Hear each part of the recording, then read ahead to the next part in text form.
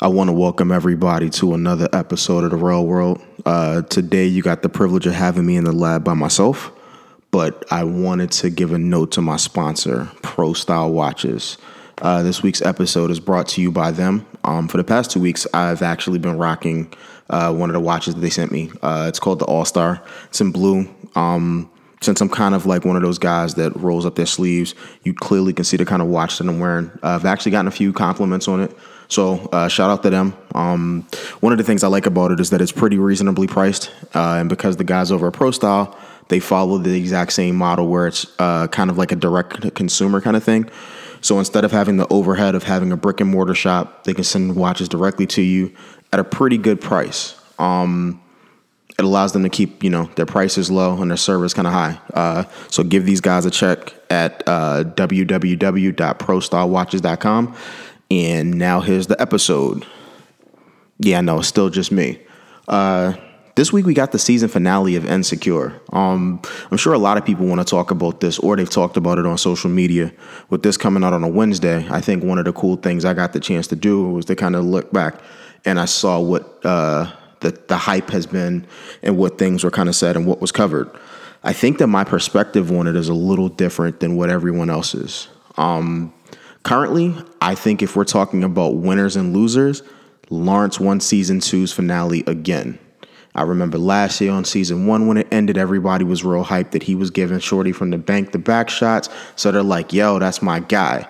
This year, the reason why I think he won it was a completely different one. If I'm honest, one of the cool things about, I think, that character, and I don't want to say that I'm Lawrence Hive, but I certainly can appreciate that he's flawed as hell. My man has been through a lot. You could tell he's broken. He ended up losing his new girl. But the reason why I really feel like he won was that he was able to finally admit to himself where he was going wrong and what faults he had. When he was able to admit, like, hey, I don't know how to handle things when things don't go the way that I think they're scripted. It's probably a big growing point for him.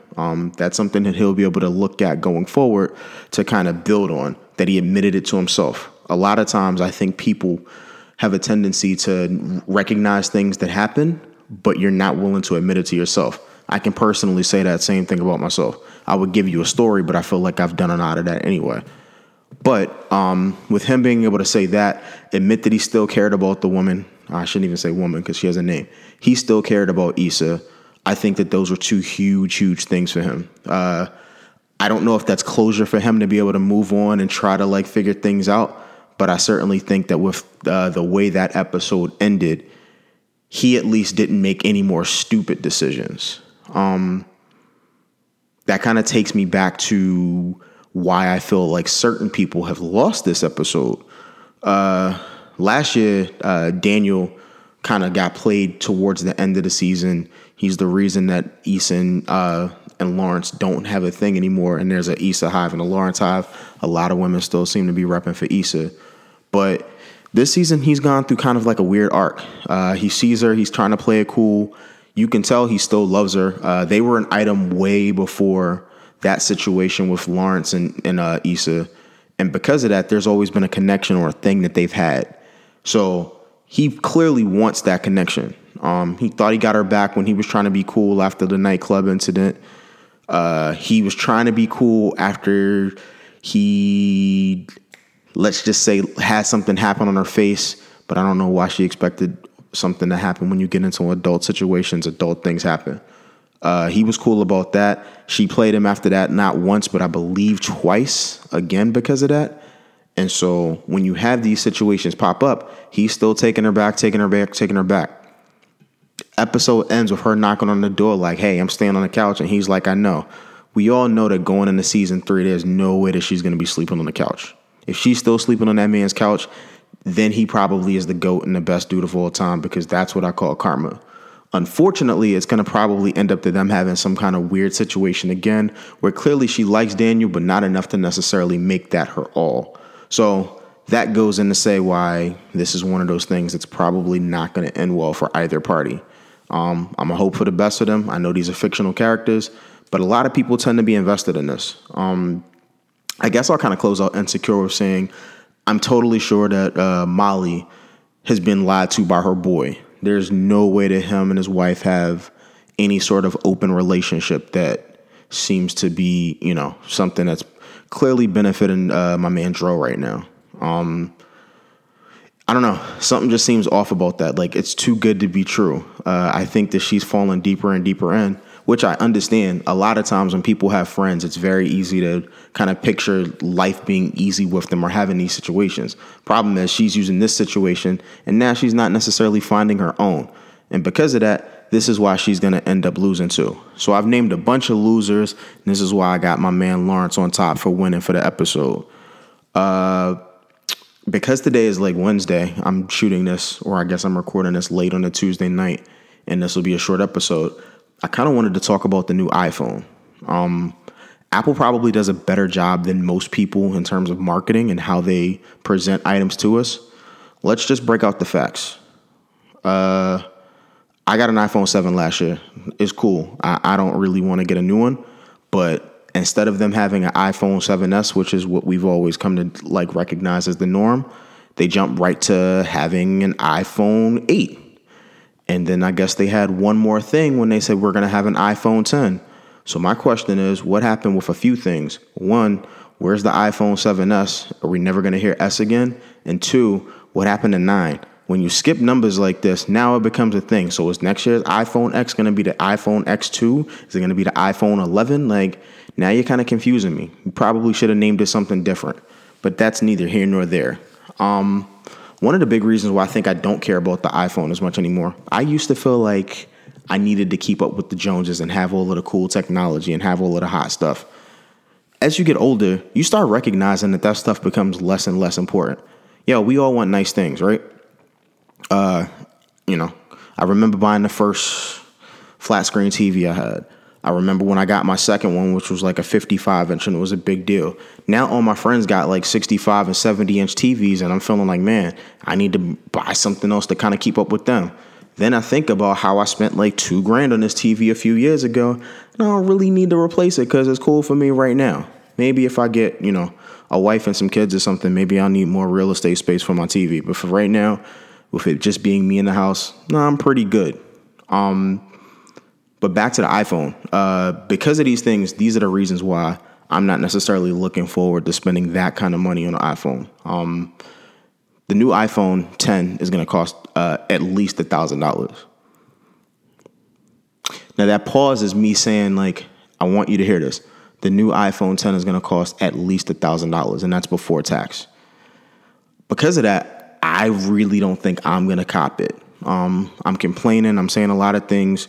But the truth is, you know how much like $1,000 is? I think that we've lost track of just how valuable money is. And sure, $1 doesn't go far anymore. But $1,000, there's mad stuff you could do for a G. I think one of the things is that we should probably start having life experiences or living life and enjoying other things instead of buying, kind of material possessions. So I came up with a list of things that we could probably do for a G that would be way more fun than having the new iPhone that everybody else is going to have. And then in 6 months, the truth is that it's not going to be the newest, hottest thing. Number one, buy a plane ticket to someplace that you've never been. I think that it's important for us to remember that memories are way more important and way more cool than any kind of gadget or device that you'll have, which is like really not going to be the new hotness in 6 months. Like, let's be real. Samsung's newest phone will probably come out in February, March, like it always does. If you're an Android person, you're probably going to be like, yo, the new iPhone is just the stuff that we had on 2 years ago's model. Why do we care? You Apple people are crazy. And they're probably right. I have Apple everything. I got a MacBook. I got an Apple Watch, an iPad. I got Apple devices in my house. I got an Apple TV. I got a lot of Apple stuff. So like I've definitely jumped on the bandwagon. So it's hard for me to say this, that at a certain point, it's probably more relevant for me to keep my money in my pocket instead of throwing it away and giving it to them. I think they have something upwards of $180 billion in the bank in cash. Yo, if you got that much money on hand, why don't you give me a break on these prices, B? Like, I don't need to spend $1,000 on the next iPhone. I know your R&D costs are great, but you're going to make that money back in the iTunes store. I know I'm buying these music apps, or not apps. I'm buying this music and I'm buying apps So you getting money some kind of way. And of course, because podcasting isn't free, I actually have like subscriptions to applications through my iPhone. So they're eating off of me. And that's that. Number 2, why don't you buy something that you wanted to buy? Like whether that's a pair of shoes or some glasses, or there's this accessory that you really like. The truth of the matter is that people at our age group, and I'm aging myself and I'm in my mid-30s at this point, we got a lot of stuff. Like you probably done already bought that bag that was like $2,000 or $3,000 if you're a nice young lady. I've never spent that much on a bag because I'm a guy. Like that's not what I've done. I have gone half on a Louis though. And no, that's a lie. I've actually bought one Louis. Shout out to the girl I bought it for years and years ago. Dumb me. I won't say that. But I think that just kind of doing something nice for yourself. Maybe being nice to yourself is that new Apple phone. But the truth is you'd probably be better off just buying something that's a lot cheaper that'll give you like that same temporary joy. But you know what? You could pull it out of your closet and put it on again next year. Maybe you don't because you put it on Instagram and you know the deal. Once you put it on Instagram, you don't want to wear it anymore. But I guess you might want to just wear that someplace that doesn't have pictures or don't take pictures of yourself. No selfies, maybe Snapchat only. So the photos go away. Just thoughts. The third thing I had was that you could probably cop a ticket to go see Hove. I think Hove famously coined on his recent album on 444, you want to know what's more important than throwing away money at the strip club? Credit. Well, guess what? You know what's way more important than me throwing away a G on an iPhone? Probably not going to your concert. Instead, I think I might just decide to cop a Tidal membership, get on that. I will watch the concert that I want to, the time that it comes out, and then I will discontinue my membership. So it'll cost me all of what, like $12, $13? It's kind of the new wave of things. Only use it for the time that I need it. Just one of those things that I might start doing. So these are obviously options that you could use to spend money instead of kind of throwing it away. And I don't want to say it's throwing it away. The new iPhone is nice. Let me not lie like it's not.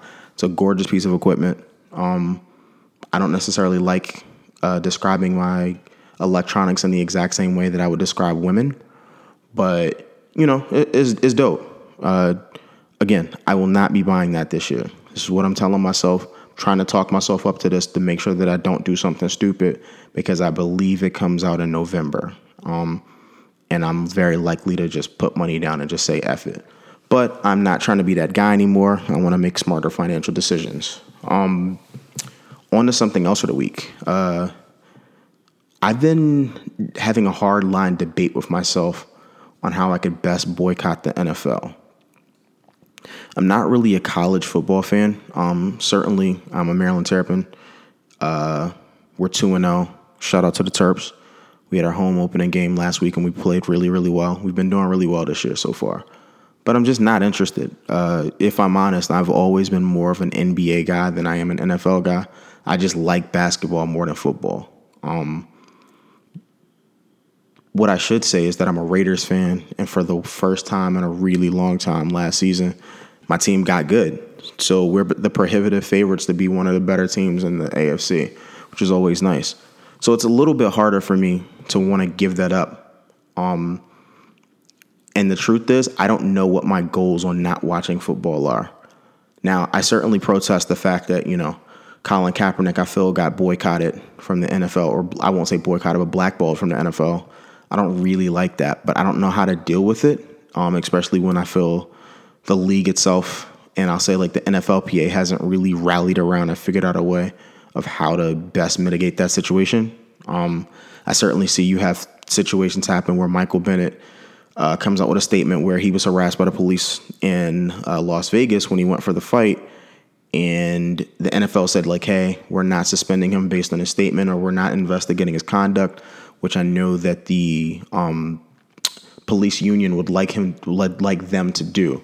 So that's kind of like a point to them. But I don't know. I just feel really weird about this stuff. We're supporting something where clearly I feel like everyone has gotten so lost in the action that they forgot about what the message was.